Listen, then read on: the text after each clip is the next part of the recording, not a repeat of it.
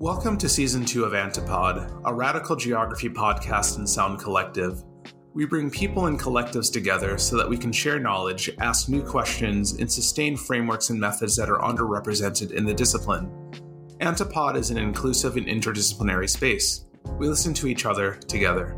This season, we're talking about COVID-19, prisons, and abolition. We listen to people directly impacted by incarceration, alongside abolitionist activists and scholars to understand how the pandemic amplified existing structural inequalities. We asked several questions throughout this series to try and understand how prisons operate and how decisions are made during crises. Who has the power to decarcerate and at what scale? How are state and federal prisons responding to public health, incarcerated people, and activist demands? And what does abolitionist organizing look like in various places around the country? I'm Carrie Freshour. I'm DeAndre Smiles. I'm Asha Best. I'm Theo Hilton. We began working together on this project early in 2021 after meeting with members of the last season's collective. At the time, we had a great amount of optimism that the COVID pandemic was easing behind us.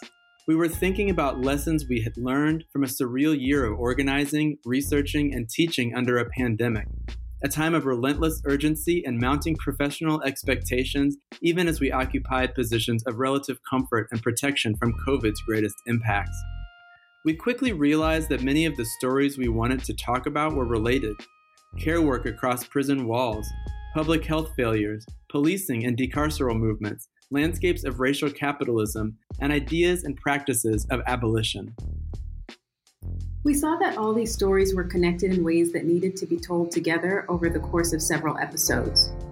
We also realized that we weren't talking about a chapter of history that was coming to a close.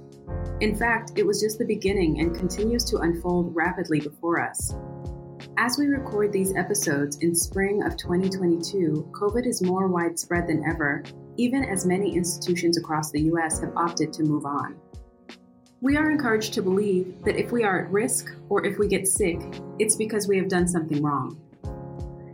That idea and challenges to it have framed this season's 4 episodes. We explore how the treatment of incarcerated people early in the pandemic evidenced widespread attitudes that their lives were not worth saving because of their supposed bad choices. Counter to this are the experiences of DeAndre's cousin Stan, whose arrest could be best characterized as an arbitrary act of state violence. But it doesn't have to be this way. We hope that these episodes will introduce more people to conversations happening all over the place about a world beyond carceral geographies. I mean, it confirmed, again, that they have no plan, not just no humane plan, but no plan in case of anything. In case of this could have been any type of pandemic, and they have no clear, actionable plan to do anything that keeps the folks that we love safe and alive. Mm-hmm. It's just a complete disregard for human life. I mean, they could have, every one of those COs, superintendent all the way up, would have locked those doors and walked out the front and left them in there if that was an option. We hope that you will stay with us to learn more.